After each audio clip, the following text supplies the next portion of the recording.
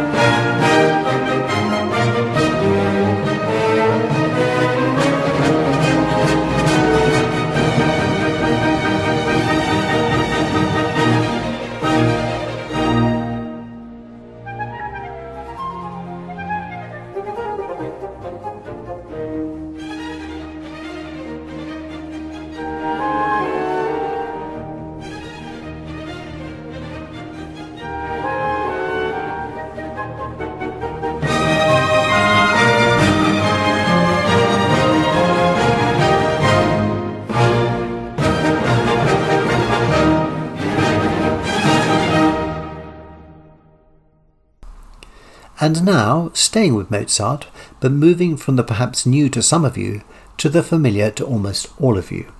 This is a perfect example of a piece which you may think will never do anything new for you again. I thought so myself until I stumbled on this recording. It moved me so much that I played it 4 times in a row. Mozart's Laudate Dominum is one of 6 movements of his Solemn Vespers, composed in 1780 for the cathedral in Salzburg, and is often used as a standalone piece. So what's so special about this version, you may ask? It's a simple answer. The singer. Lucia Pop was a Slovak soprano who died far too young from brain cancer in 1993 at the age of 54. She had enjoyed a glittering operatic career in many famous roles, including some of the heavier ones of Wagner and Richard Strauss, with leading conductors at the world's top opera houses. But for me, it's in the music of Mozart where she truly shines. There's a purity in her voice which seems to fit so perfectly with his music, and it's easy to imagine that Mozart himself would have been beside himself with excitement if she'd been around a couple of 100 years ago. This is different, it really is. It's clean and beautifully controlled. Just wait for the Amen as it emerges from the choir. It's extraordinary, without excessive vibrato that's wobbling to you and me. It's a stunning account of one of the most famous of all tunes, and proves that however hardened you are, however well you think you know something, you can always be blown away by someone who's on a completely different level.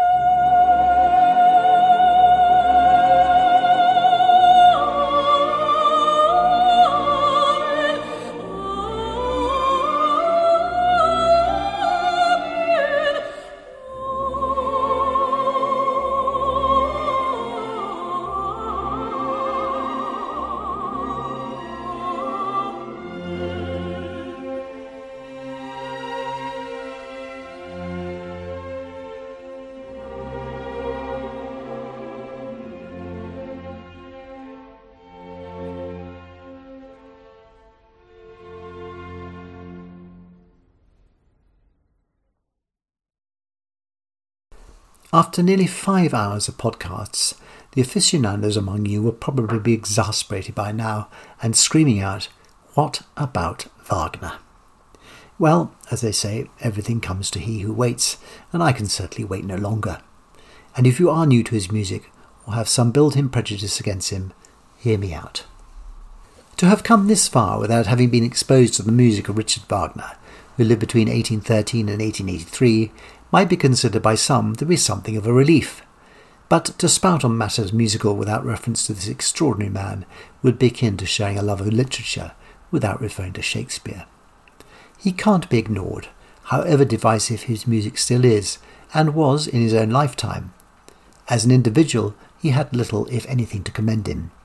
Few would deny that he was a genius, perhaps even one of the greatest there ever was, but his less favourable characteristics make it the more remarkable that he was capable of conceiving music of exceptional beauty, as I hope this piece I'm going to share with you today will demonstrate.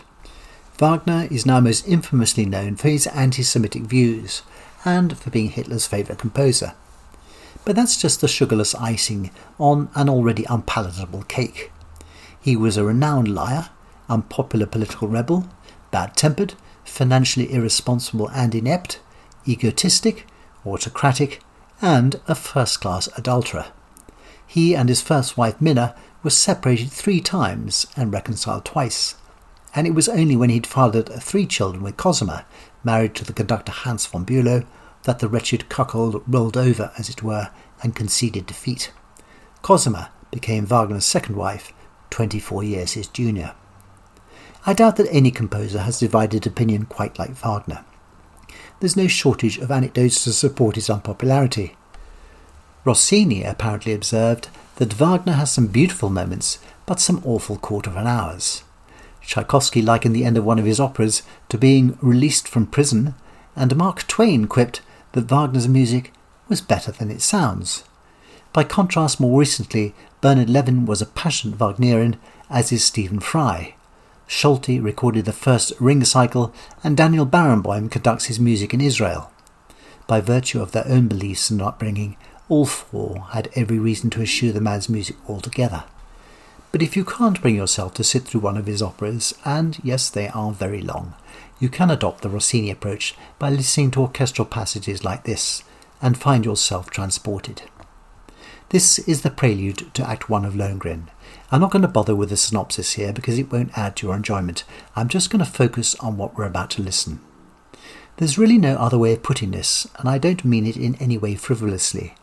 This is nothing less than musical foreplay, and not, if you'll excuse me for saying so, a brace yourself Sheila approach, but 6.5 minutes of it before reaching a moment of pure ecstasy and then returning to the delicacy of the opening bars and blissful content. The pacing and control of the Berlin Philharmonic Orchestra under Simon Rattle is truly astonishing. Listen out for some exquisite horn playing as the piece reaches its climax and then subsides. It's worth taking time out for this and submitting yourself completely to some of the most ethereal music you are ever likely to hear.